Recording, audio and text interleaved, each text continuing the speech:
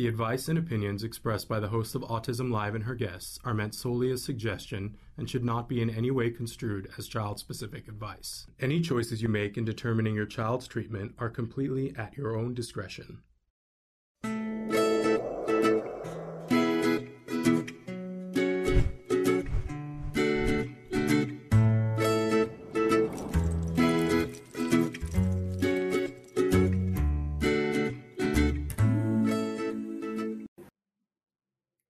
Good morning and welcome to Let's Talk Autism with Shannon and Nancy.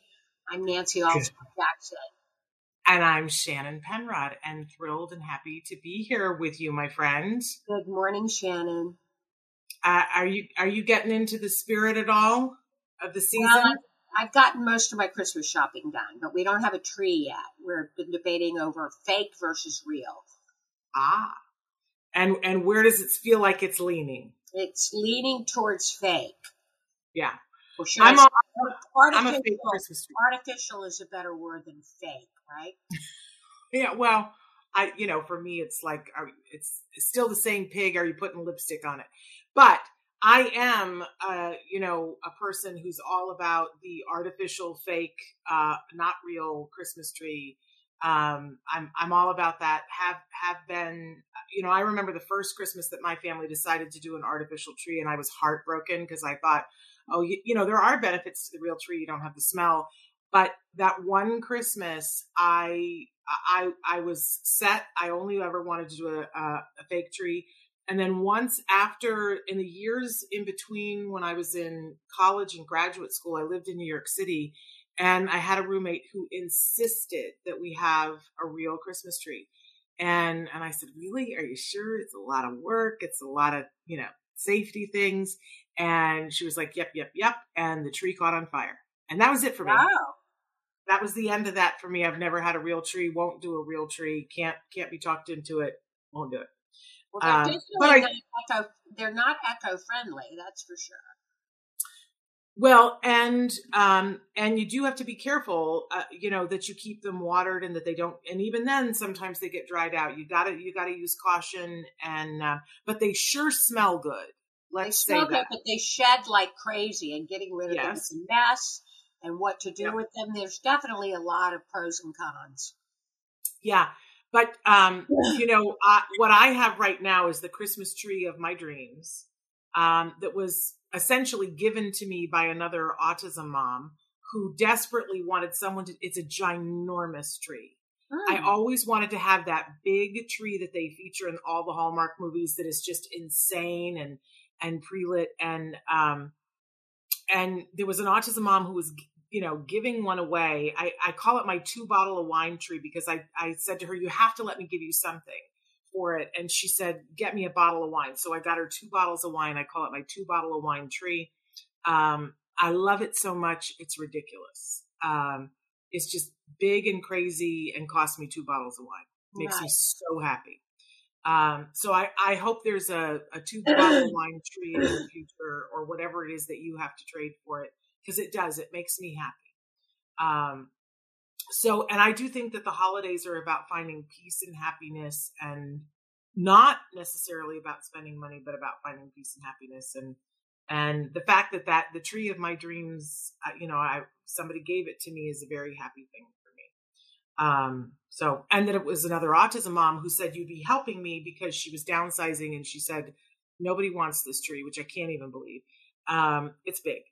And it stores, you have to have a big space in which to store it, but I have a big garage. So, it worked out well.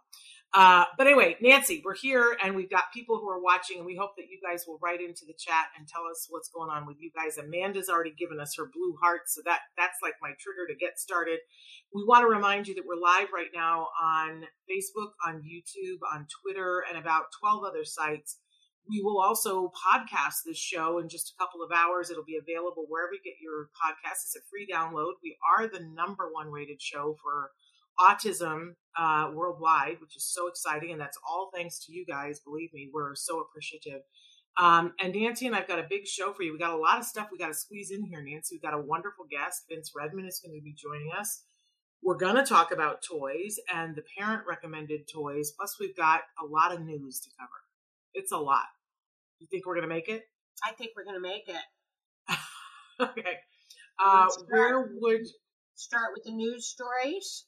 Yes. And as you know, right before we came on the air, I had something catastrophic happen with my computer. And so I see that my news stories, let's see if I can locate them.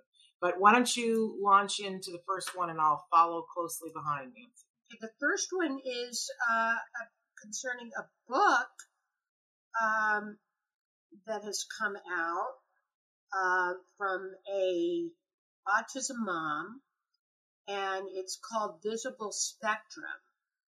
And what she has done is she has photographed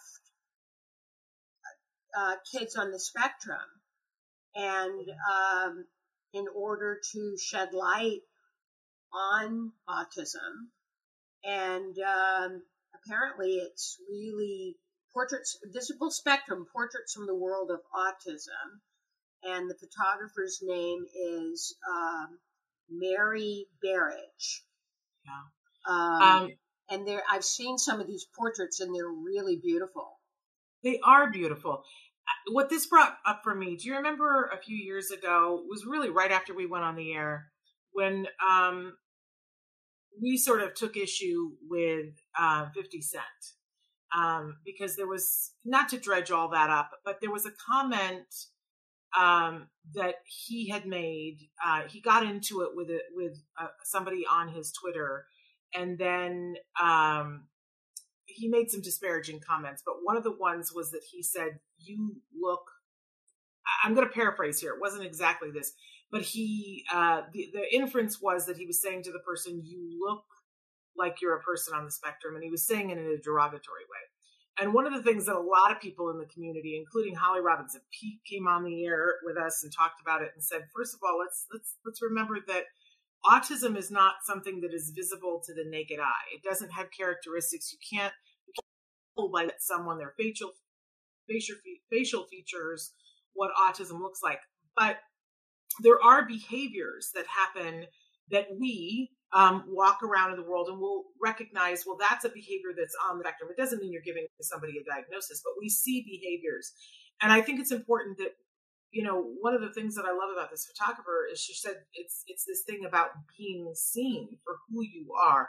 And that's really what any good photographer does. If you think about the great photographers who are portrait artists, they take a picture of someone, and within that picture, they encapsulate a piece of that person that is so recognizable that, there's something about it that speaks to all of us.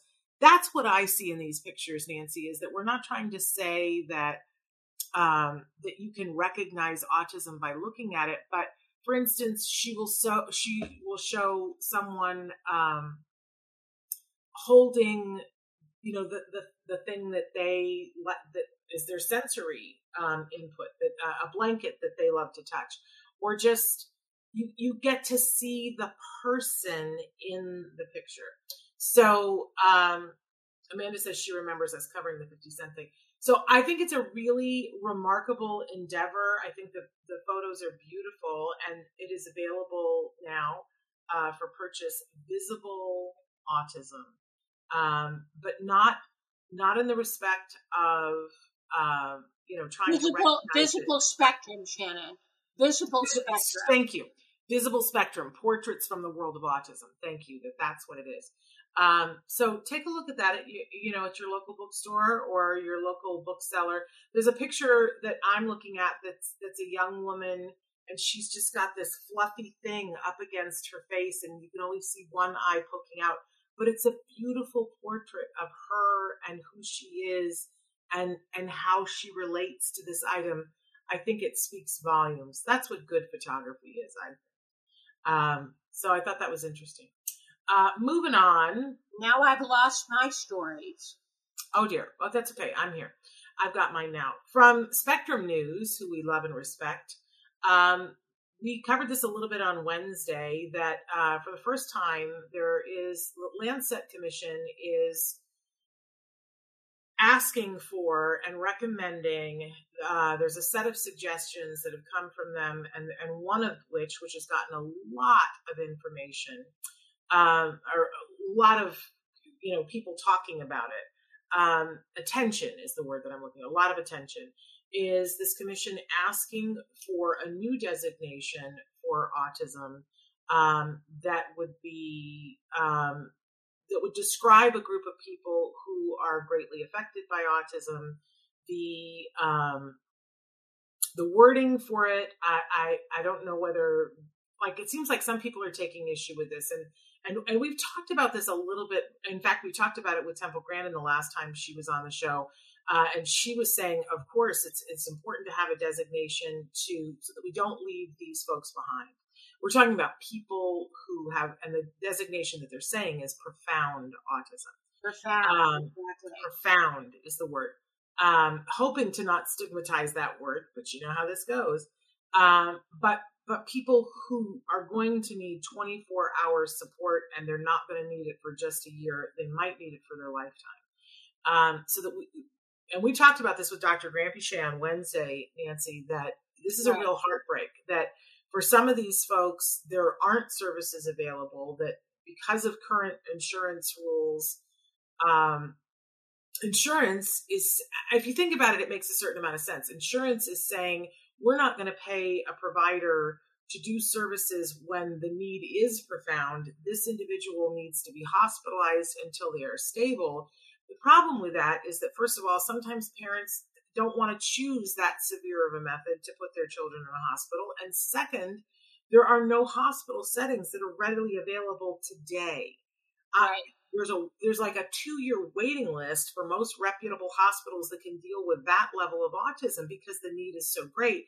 So what ends up happening is the insurance company says, we're not going to pay the ABA provider to come in and do an intervention. And they say to the parent, you got to get in a hospital, and they can't for 2 years. So where does that leave the parent? Nowhere, Bill. Where does that leave the individual? Nowhere, Bill. And we're seeing, tragedies happen as a result of that. So there also is a problem with finding long-term residential care for these individuals. Yes. Once they're stabilized, yes. Right. Being able to live someplace because when you think about what it takes to give someone 24-hour care, there can be no expectation that one person, especially an aging parent, can do that. Not even 2 aging parents with 3, midlife siblings can do that. I know of a case with a friend of ours, a friend of the show and of Act Today, that she had to put her child in hospitalization for 2 years because they couldn't find a suitable placement for him. Yeah, this is a big problem, and coming up with a designation for profound autism is just one aspect of what needs to happen in this area, but at least it would acknowledge and give us all a way to talk about it, and the medical profession a way to talk about it, because hopefully more services would come. There are people arguing on the other side that they think that it could harm existing services for people that are there. I understand that argument, but I think that bright minds can word this in a way that it won't. Will they? We'll have to be diligent and stay on them to make sure that doesn't happen. But, we wanted to make sure that we talked about it here and talked about it with you, Nancy. So, our next story comes to us. I don't know if you found your news yet. This comes to us. Yes, I found it. This was on the gut. Yes. Yeah, and this comes to us from... Which we've had these stories quite often. We had a story last week on the gut connection saying there is no gut connection, which we were ready to go with. Yeah. But this comes to us from Genetic Engineering and Biotechnology News. Now, I will tell you that this was not the only place that was covering, but I just loved their take on this. And but if you guys put in the title of this article is Autism-Linked Immune Problems Are Caused by Maternal Gut Bacteria. If you put in autism and maternal gut bacteria, you'll see that a lot of news stories were covering it. But isn't that artwork beautiful? Beautiful for such a really interesting and potentially problematic thing. So this is a new study. It's based on mouse models, so we all have to take a little bit of a breath here. But it comes to us from Harvard and Harvard Medical School and MIT, Massachusetts Institute for Technology, looking at gut inflammation. And we've heard this story before that people have postulated and thought that there was a link before to the maternal gut bacteria. It only makes sense to me. Right. Does it to you as well? Yes, that there's a link between the mother's gut microbiome and the offspring's immune system. That in the development of the fetus, the mother's gut biome alters the chromosome landscape in a subset of immune cells, and it causes the change in immune development primes the offspring for inflammatory attacks of the gut after birth. Yeah, and I want us to all give ourselves a hug here, because I think sometimes we hear this and immediately we go to, oh, it's my fault. My fault. Right? And you can't go there. That can't be where our heads go, because that dog won't hunt. There's nothing there that will help us. What we have to be thinking about in the future is there something that we can do that will help. Because otherwise, if we get all down on ourselves, first of all, who is that going to help? It's past. It happened before. Did you know? Is there anything you could have done back then? No. I mean, I couldn't have, right? But also, we don't want to discourage this kind of research, because if there's one thing that we can all agree on, it's that you'd like to be able to prevent this in the future. So I'm going to ask everybody to give themselves a hug and not get mired down in the blame part of this. But it is interesting. And I think that not only will we find out more about how autism begins, which has really been the question on everybody's mind for many years, but that is going to help with other things that we see, which leads us right into our next story, that when you find a drug that treats one thing, it helps to treat other things. And autism has been super important in helping in the development. Autism research has helped in the development of drugs to help all kinds of things, including helping COVID. But now we are on the receiving end of other research. That there is a rare drug right now that they're saying was not invented to help with autism. It was invented to help a very rare syndrome. It's called ADNP syndrome, Shannon. A rare genetic disease. I didn't know what the word was. A syndrome. Yeah, there we go. It's ADNP, which is a rare genetic disease that causes symptoms such as intellectual disability and autism spectrum disorder. And now they're saying that the drug that has been used to treat these symptoms has other applications and may be able to treat a variety of symptoms associated with autism, intellectual abilities, and Alzheimer's disease. Which, if you think about it, would be pretty amazing. Now, still early days for this, but the study comes to us, we're actually quoting an article in the Jerusalem Post, and it comes from Tel Aviv University. It's considered an orphan drug by the FDA, meaning it's only used to treat that rare disease. And so as such, it is subject to separate regulations. I don't really even know all the pitfalls that come with that, but I can guarantee you it's going to take time for it to be looked at because of that. But it's showing some promise. And that's a pretty exciting thing, because in the past, Nancy, in all the years that we've been covering studies, we've seen things that showed promise for dealing with perseveration, anxiety, all kinds of behavioral things. But I don't recall ever seeing a drug that said that it might help with intellectual disability. Do you? No, I don't recall seeing that either, Sharon. It's a pretty lofty statement. Yeah. But if that were the case, that would be a pretty exciting thing. So we'll stay on this. We'll keep looking at this. And if you want to read more about it, go to the Jerusalem Post. And the name of the article is "Drug for Rare Disease Could Treat Alzheimer's Autism Symptoms Study."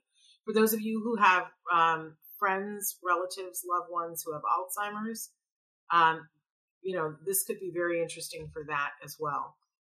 I always think about you, Nancy, that there was a moment when Reed he spent a brief period of time in a memory center that mostly only had Alzheimer patients while he was, being treated. Yeah. And he didn't have those symptoms, but he was being taken care of there. But I remember standing in the lobby with you and you said, is it just me, or does it seem like Alzheimer's and autism have a lot more to do with each other than anybody is talking about? Right. And I remember thinking it was a really brilliant statement. And I was like, wow, Nancy, I never thought about that before. Don't hear anybody else talking about that. But you were like, I'm spending time here and seeing these people, and they remind me of our kids. Right. Seem to have some of the same symptoms, just opposite ends of the lifespan. Yeah. And it has stayed with me, Nancy, as a particularly brilliant moment of yours. So, at a very hard time, can we also say that? Pretty impressive, girl. Anyway, so those are our news stories today. Some good, some interesting, some but we'll take them as they are. I see that our guest for today has arrived. Vince Okay, great. Is going to be with us, and if you watch the show, is first of all a lovely human being that we really adore, but he is also a licensed marriage and family therapist who has many decades experience working in the field of behavior with autism, as a behavior technician, as a supervisor, all of those things. I thought I saw him. Did I not see him? He may not be here yet. Well, then we're just talking about Vince in a wonderful way. But here's the thing about Vince, and since he's not here yet, we can talk about him. For many years when we were doing early intervention, Nancy, it was hard for me. And I think that it was harder for us around the holidays. Then life events happened around the holidays that I think are going to be with us forever. I know that you share some of this as well. Right. That you had some very difficult things happen in your life around the holidays. It doesn't mean that the rest of the year there aren't difficult things that happen, but in either case, sometimes you need somebody to talk to. Yeah, it can be a very loaded issue for us. It is in my family because it's been 6 years since my husband passed away, and he passed away in January. So he was ill during his last Christmas, and there are a lot of memories associated with that.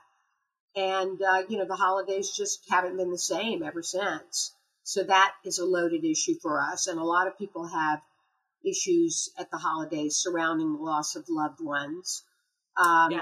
And for some people, the holidays are a very difficult time, especially for those of us with kiddos on the spectrum. Some of our kids have issues with the holidays, and gift giving can be fraught with many problems and obstacles. We're going to talk about the toy guide today, but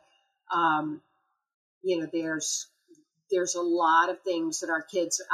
One particular memory for me was Wyatt wanted Thomas the Tank Engine toys, and we were trying to phase him out of that to age appropriate. And everything on his list was Thomas the Tank Engine. And on Christmas morning, he didn't receive one Thomas toy, proceeded to go into a massive meltdown. And I said to my husband, my Christmas is ruined. Yeah. In trying to do the right thing. And for so many parents, we try to do the right thing, and it ends up being a very difficult adjustment, right, Shannon? Yeah.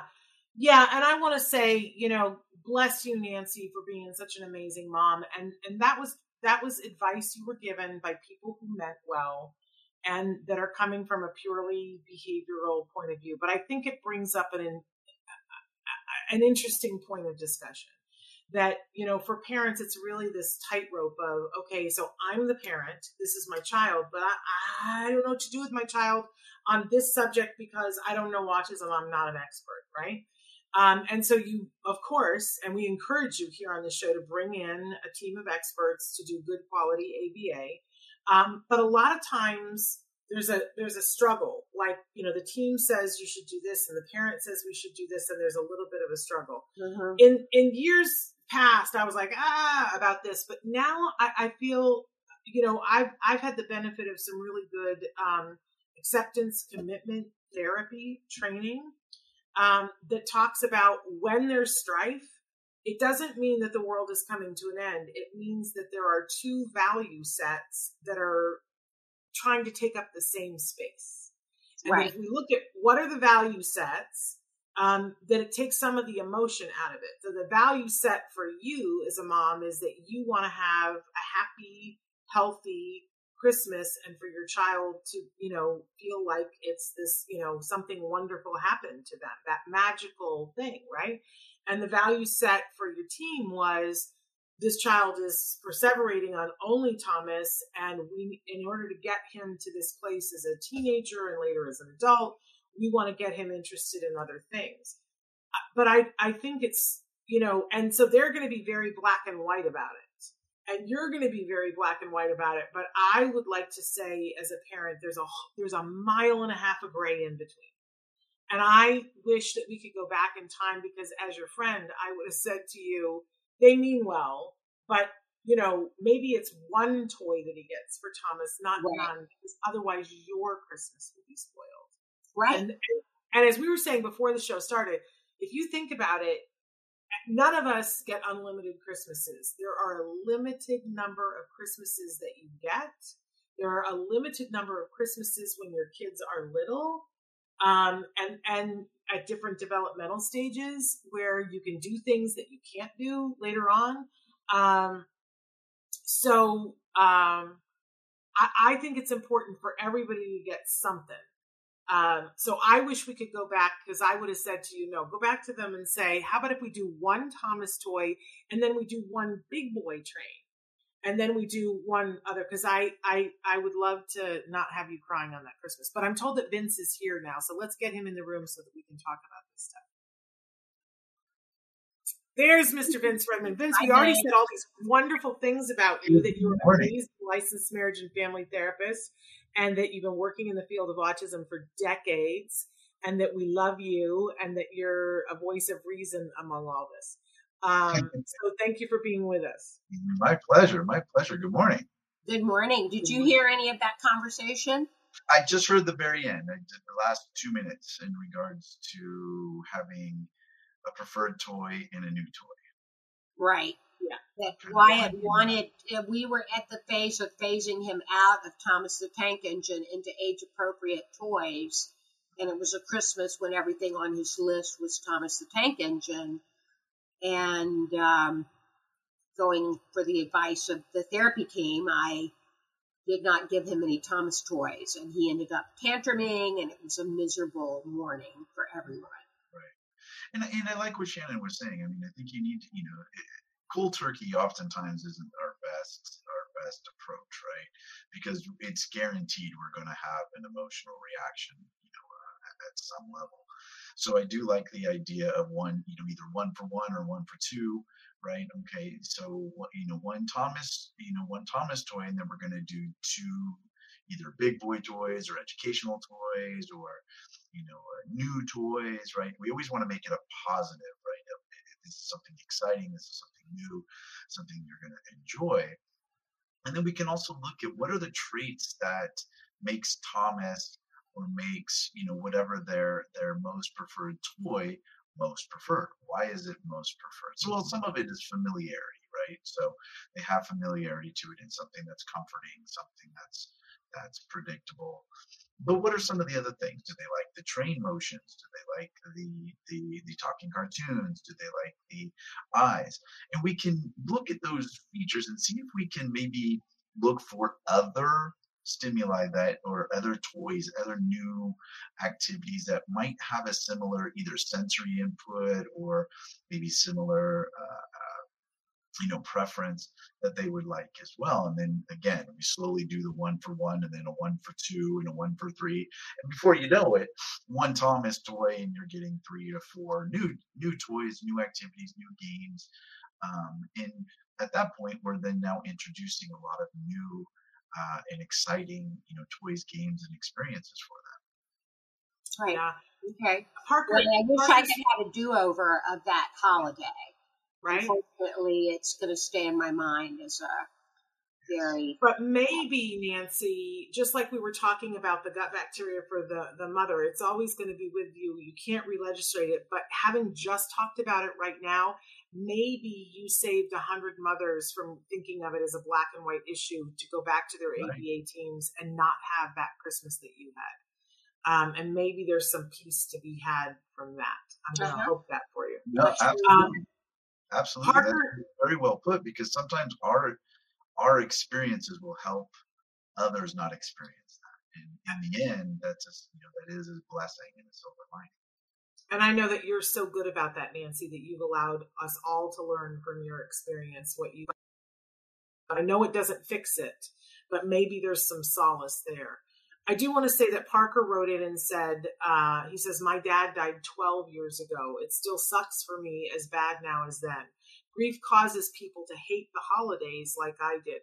But sometimes shows, like, for example, for me was Mr. Rogers. There's a place for kids shows, especially when you have a remembrance of specific loved ones. And first of all, we're sending you virtual hugs, Parker. I posted just yesterday. The last 2 weeks, I've been a little weepy, a little emotional. I've said to my husband, I don't know what's wrong with me.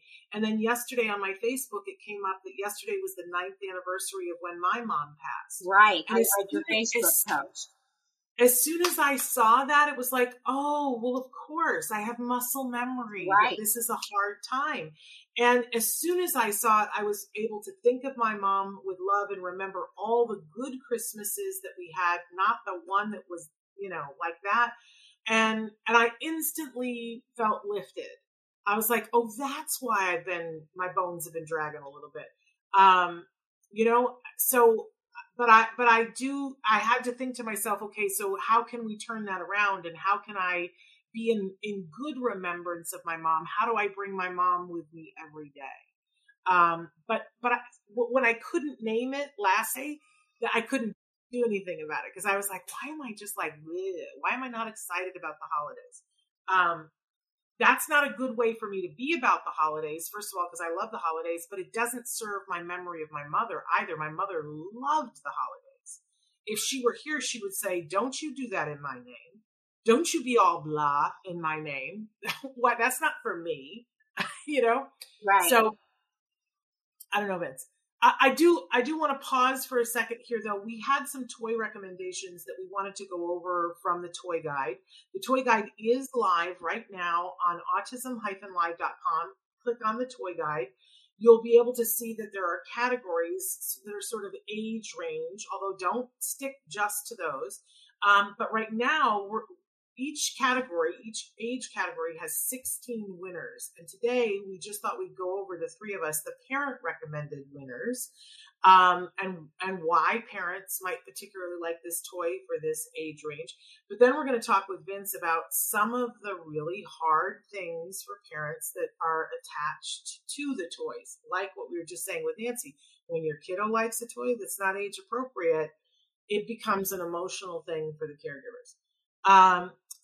And then there are other aspects too, but let's start with the baby and toddler category. The winner of the parent recommendation, no surprise that this is a Fisher-Price toy, because Fisher-Price makes some pretty incredible toys.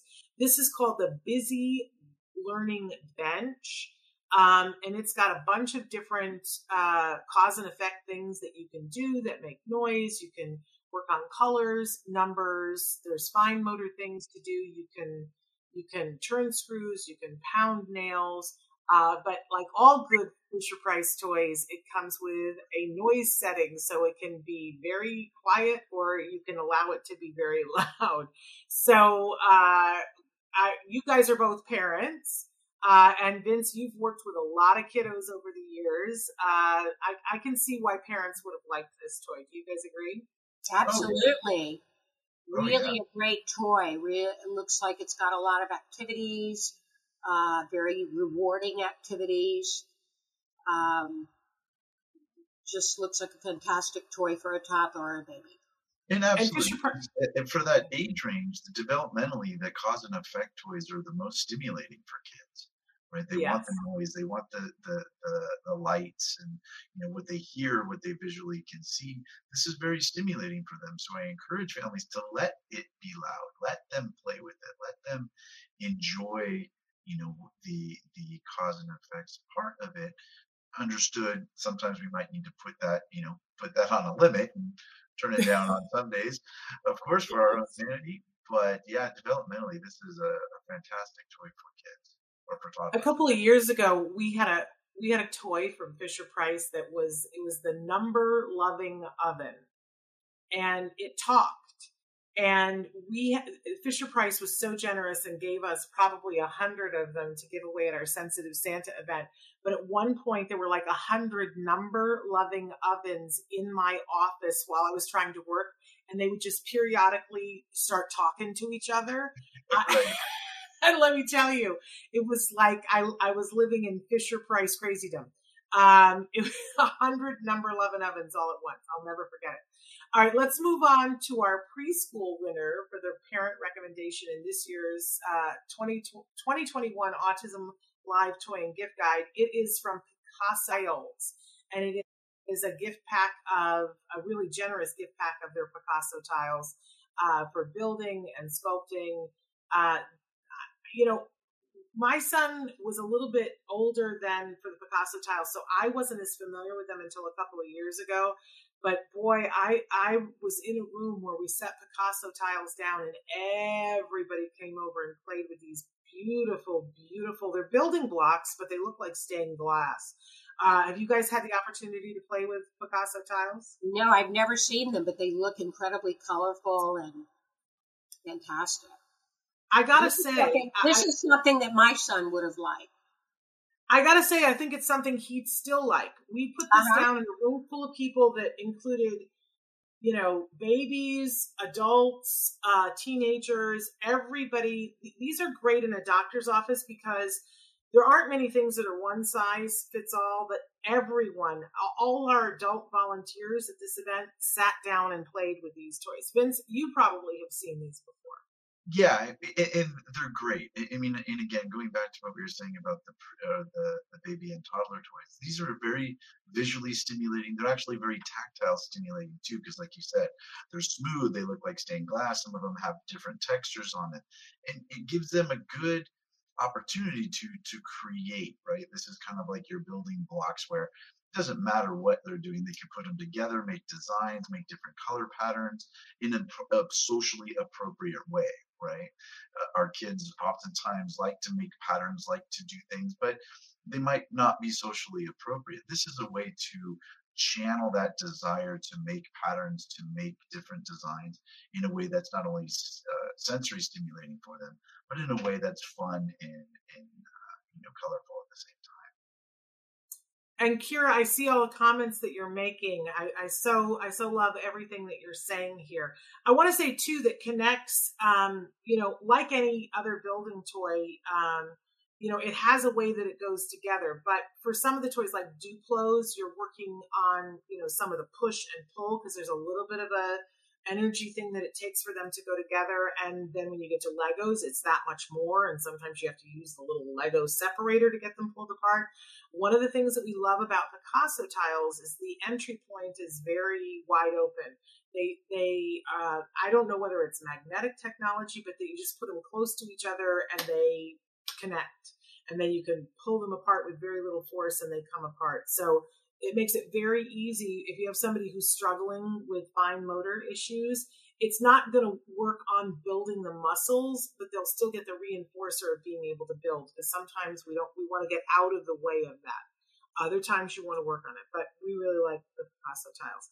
So moving on to our school age category, our winner here is Mel Science. These are kits that come in the mail, and you can set it up to come every other month or every month. You can put an age range. You can put a science subject, like if they're really interested in chemistry or they're more interested in science, you can specify what you want. But these are really high-level, interactive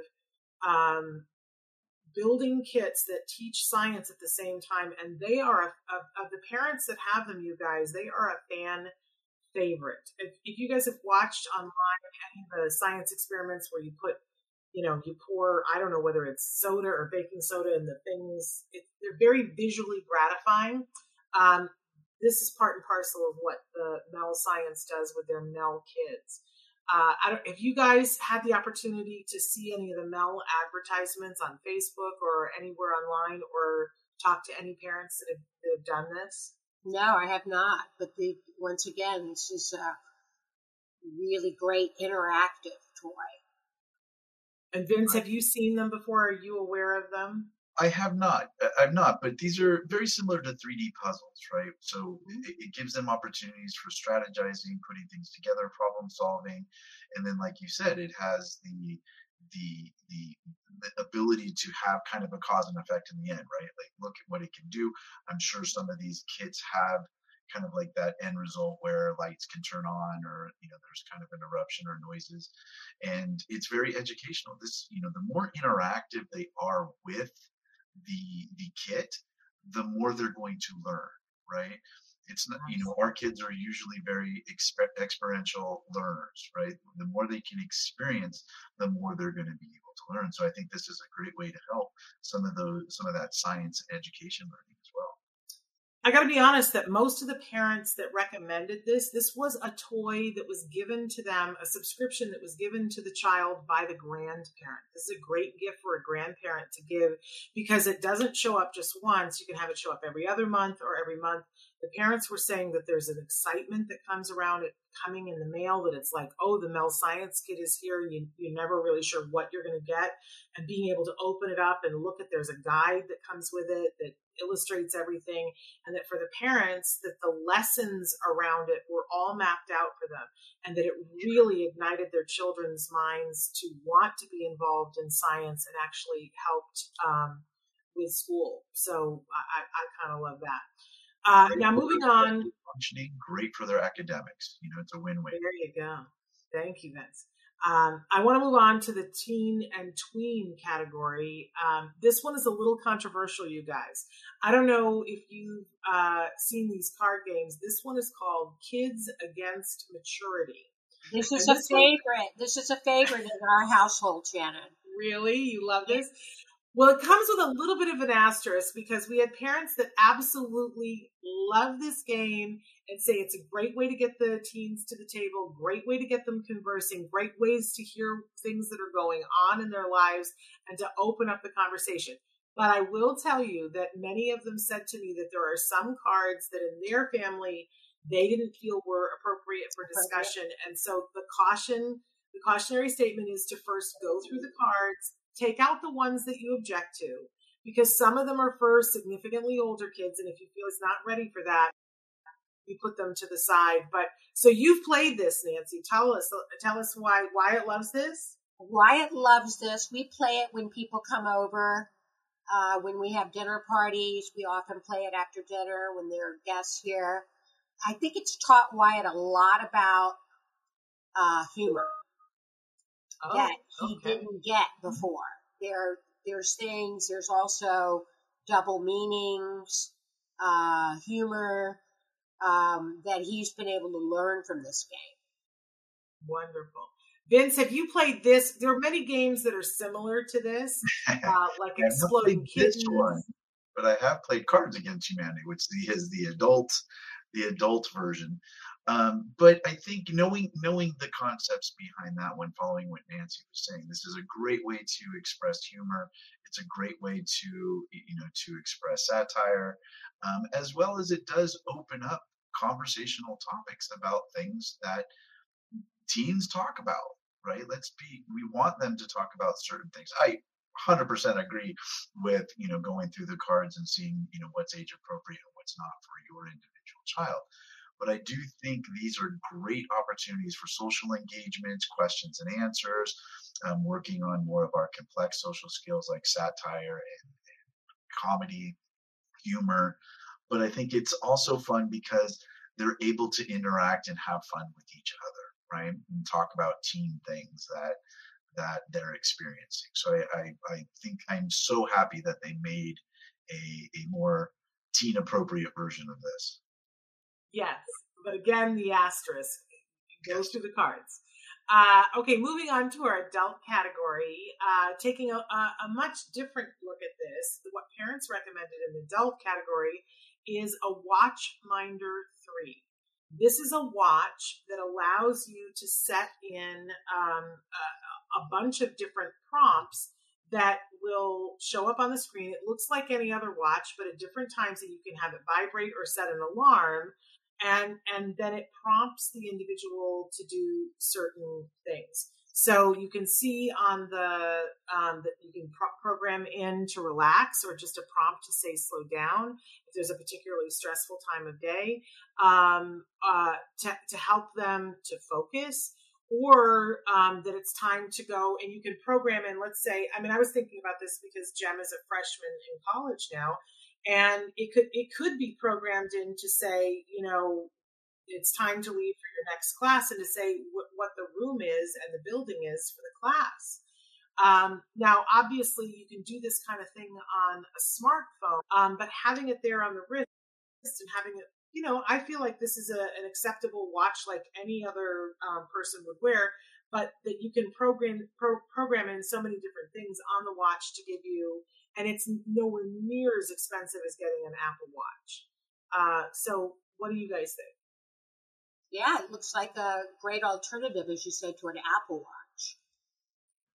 Yeah, the Watchminders have been around for quite some time now, and I'm extremely fond of it. And obviously, these were around before the smartwatches started coming out and before they were popular. The difference is these watches have a lot of different appointment points that you can make, right? A lot of different reminders and different types of reminders that can be set throughout the day, where most of our smartwatches, right, are just, you have your typical reminder, your typical alarm, one alarm, maybe two alarms type of thing. But these ones are specifically made for individuals who need multiple reminders, multiple alerts, and different kinds of alerts throughout the day. Either it be medical alerts, it be academic alerts, or it could be just like you said, your reminders, it's time to do homework. And these are wonderful. They've been around for a long time, super successful. And with the the combination of with your your BCBA or your professionals that are working with your kids, you can really set up a very nice individual reminder program using the Watchminders. Yeah, I was gonna say this is a great activity to do with your therapist, and then carry it over into outside of there. Great idea. And then our last category is for the caregivers. We never want to leave the caregivers out. And in asking parents what they thought caregivers would like, I was a little surprised. A lot of our caregiver gifts this year are gift cards, which makes great sense to me. But what is the gift card that they were asking for the most was an Apple gift card. And because they cited that there were so many, it's really versatile now. All the things, they could buy a game for their child to play on their phone or the caregiver's phone, that they, could use it to download iTunes. There were so many different things that an Apple gift card would give them the ability to be able to do. I can't imagine anybody who wouldn't be happy with an Apple gift card. What about you guys? No, I think it's a great gift for anybody. Apple has so many great products that are in demand, and I'm going to consider this for my caregivers. There you go. There you go. I mean, And we have a lot of gift cards on the caregiver, but this was the one that parents said. Vince, I'm sorry I interrupted you. No, it's okay. I was going to say, for me, they would be useless because I don't have any Apple products. So, there you go. I think be wise to know what your caregivers, what operating systems and phones and such that they have. If they have Samsung and your regular PCs, maybe Apple products aren't for them. But like you said, wide a range of opportunities with the Apple gift cards for those who do have Apple products. They're wonderful because it accesses not only all of their Apple apps, but also movies and music and other stuff that Apple offers. I would probably recommend the same for Amazon for those who don't have Apple products. And you just made me think that part of the reason I'd forgotten, part of the reason why they wanted the Apple gift card was so that they could watch certain programs that were available. The Apple, because yes, that there were Apple TV things that they wanted to be able to watch. Like, isn't it Ted Lasso that's on Apple TV? I think that might have been why they were saying, occurs to me now. So that could very well be the reason why. Have you watched Ted Lasso, Vince? Yep. I'm all caught up. Because I was going to say, you're Mr. Soccer. I would think that you would have watched that. Anyway, we're big Ted Lasso fans around here in our household. So, okay. So those were the caregiver. That was the caregiver. So those were the parent recommended. Please check out all of the categories and all of the age ranges to see the toys, because we've got some amazing things. You will find that on the toy guide, there is a blurb that tells you about the toy. It tells you what award it won. It tells you about the toy. It tells you what we said about it. And then there is a link for you to be able to purchase the toy directly. We do not get any funding from that. We're exploring how we can get funding from that, but at this point we don't. It's just a service that you guys ask for. And Kira, I want to make sure you're not imposing by writing comments, and we love it. Kira says, I used to have something that was called tower blocks. They were plastic, 1968 era. I have no idea if they still exist, but that was one of my favorite toys. Like lining up the spices in the cabinet. And I love that. We have to remember that sometimes that's what somebody's happy joy place is lining up the spices on the cabinet. I recently got a pack of those spice things that are magnets that go on the side of the refrigerator. And I've never been so excited to put spices on the side of the refrigerator. And both my husband and my son, who act like they don't know about spices, like they love that they're on the side of the refrigerator and they're visible now. It's funny what makes us happy, right? Right. But keeping that in mind, Vince, we've only got a few minutes left, but I did want to talk with you today about, we've already talked about the emotions about when your child is liking a toy that you feel is, or that someone has told you is not age appropriate, and how painful that can be. But I also would love it if you would take a minute and talk to, I remember when my son was little, I always said, I'm great with kids. I'm the best aunt in the world, and I can meet a kid and sit down and play with any kid. And then suddenly I had a child on the spectrum, and all my bag of tricks of how to get a child to play, he didn't see me that way. I was his mom, and it was really hard for me to figure out how to play with him. Really hard, and it devastated me. And I hear this from parents all the time. They're like, I don't know how to play with my child. And the emotion that is attached to that. First of all, there's the, okay, well, let's learn new skills, but the emotion attached to that. Did you ever feel that way, Nancy? Absolutely. You really hit something that resonates with me. I had a really hard time playing with Wyatt. He was so perseverative in his what he did, what activities he did, what toys he played with, and in his own world. And it was oftentimes hard to enter that world. So what you got for us, Vince? Yeah, it is tough. I mean, I think every situation's a little bit different, but you had touched on learning new skills and how to separate out the learning new skills from the the personal disappointment that we're not able to make those connections as easy as we might have with other kids. And those are very real feelings, and we can't ignore them. We have to acknowledge them, acknowledge that they're there, and know that our disappointment is more that we understand that this is going to be a different road. This is a different route. This is not what we might have thought, or it's not what we typically experienced when we were growing up. And as soon as we can accept that, then we become the drivers again. We become okay, so I'm going to have, using Nancy's words, I'm going to have to get into his world now. How do I do that? How do I learn skills to not only have him engage with me doing things that he enjoys, but also how to slowly work him into other activities, other experiences, and lack of a better term, moving him into our world, right? And this is where that collaboration with your BCBAs and your leaders is so important, because they can help you learn the new skills and learn how to slowly teach him new, more appropriate skills, right? How to use that perseveration and make it socially appropriate. How to use that sensory deficit that they're looking for, that sensory input they're looking for, and making that into a more appropriate game. Once we can do that, then together the child's happy because they're getting that, let's say, sensory input that they've been seeking. And now we start to feel more of a connection with our kids because we're able to provide and interact with them in an activity that's making them happy. And now we're happy too. That happiness creates, a conditioned response with the child that when I do these activities and mom is here smiling with me, this is a good thing, right? And we start to bond together. Yeah, I sort of feel like it's like we have to leave expectation and judgment at the door. Because as I look at us, Nancy, older now, and we this, and you have said so eloquently that you went through this too.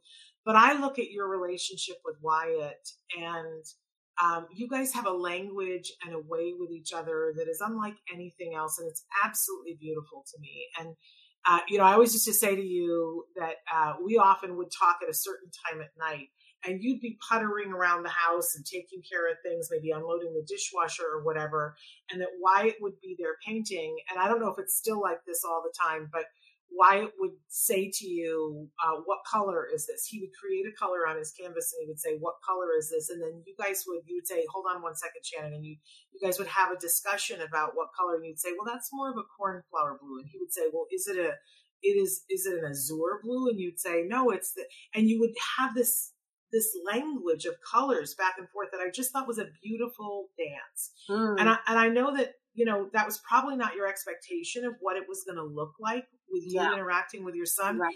It is no less beautiful. We definitely have our own language that has developed from his interests, and I've had to adjust to his world and his interest as opposed to what my expectations were. And I think Vince hit the nail on the head when he said we have to manage our expectations. Yeah. And for me, I learned over the years that that for my son, I like to talk with him and have these deep conversations. He's just not always interested or willing. But that if I'm there to pick up my son from an event, the minute that he leaves the event, there was a 5-minute window. And he's talkative and he'll tell you everything that happened and he'll discuss it and he'll listen and whatever. But the window, is closed 5 minutes later. And so I always fight to be in the car when he's picked up. And people say, well, you don't have to leave home. I'll bring him home. And I go, no. I got to be there for it. And everybody thinks I'm crazy. And I'm like, no. That's the window. I now know that about him. I'm going to fight to be there for that window. And it's just the dance that we do. It wasn't what I expected. But I'll take it. I'll take that 5-minute window and I'll fit myself to it. Yeah. And sometimes that 5-minute window is 15 minutes later, right? Where we want to anticipate asking questions. How was it? What did you do? What did you see? Right? We want that immediate communication. And sometimes our kids need that time to just kind of process It's over. Yeah. What Other happened? kids. What did I enjoy? And then, we, sometimes our patience is necessary to just let them process. And then when they're ready, then start into, okay, we're home now. How was it? What did you see? And like you said, everyone's dance is a little bit different, but they're all beautiful. And when you find the dance and fit yourself to it, you'll find your happy place. And your happy place so flexibility is key. Flexibility is key. Yes. Speaking of that, we're out of time, but I want to thank both of you for being here, and I want to thank all. Oops, I'm having internet. Shannon, you froze. We're here. Issues. Can you hear me? There she is. Okay, I had internet issues. So we're 2 hours away from going live with our Sensitive Santa event. Tickets will be available. They're free tickets. There are a limited number. It's a drive-through event that's happening a week from Sunday at the Ed Asner Family Center. So we want to encourage you to go to Eventbrite. You're looking for Autism Live Sensitive Santa. You'll be able to find it. It will be live in 2 hours. The tickets will go fast. In the past, they're free tickets, but you have to have them in order to attend the event. And you have to put in how many children that you're bringing. We give toys to the children that are either on the spectrum or other special needs and all of their siblings, everyone. So if anybody is under the age of 18 or is considered, you tell us if they're considered special needs, we will have a wrapped toy for them, but we have to have a count. So you must register. Shannon, I have a question. Is Santa going to be there? Santa is going to be there, but it's all going to be socially distanced. You'll stay in your car. You'll be in a queue to come in. There's a half-hour time slot that you'll be given that you can arrive anytime during that half hour, but you have to be on time for it all to go smoothly. There'll be a drive-through fun visual experience. You will arrive at a station where you will pop your trunk. Toys will be put into your trunk, and you will be able to see and wave at Santa. And take as many pictures as you want from your car, although no one will be exiting their car. It will be all COVID safe, but a wonderful opportunity, very sensory satisfying because you can control the temperature and, whatever noise you're having in the car, and everybody can wave to Santa. Santa will be there and will wave back. Mrs. Claus will be there as well, along with a bunch of elves. In fact, one very big elf. So it should be very fun. It's on the 19th of December, but the tickets will go fast. If you want one, tell other people. It is one ticket, one carload, and you can only register for one carload for yourself because you can only drive one car. So that's the way that's going to work. It's on Eventbrite, posting it on our Facebook as it goes live. So that you guys will have the link to go directly to it. I encourage you to get your tickets early and make sure you come early so that you are within your window. We cannot guarantee a place if you arrive late. We'll be talking more about that on Monday, but we might be sold out on Monday. So take a look and see when they go live. Thank you guys for being here, Shannon. Vince and Nancy. If I don't see you before, Vince, happy holidays. Happy holidays, Vince. You two ladies have a great holidays. Be safe and enjoy your families. Okay. Thank you. And Nancy will be back with us next week for our last Let's Talk Autism before the holiday break. So much love to everyone. We'll be back next week. Until then, give your kiddos a hug from me. And yourselves a hug from me. Bye-bye now. Bye-bye for now. Bye.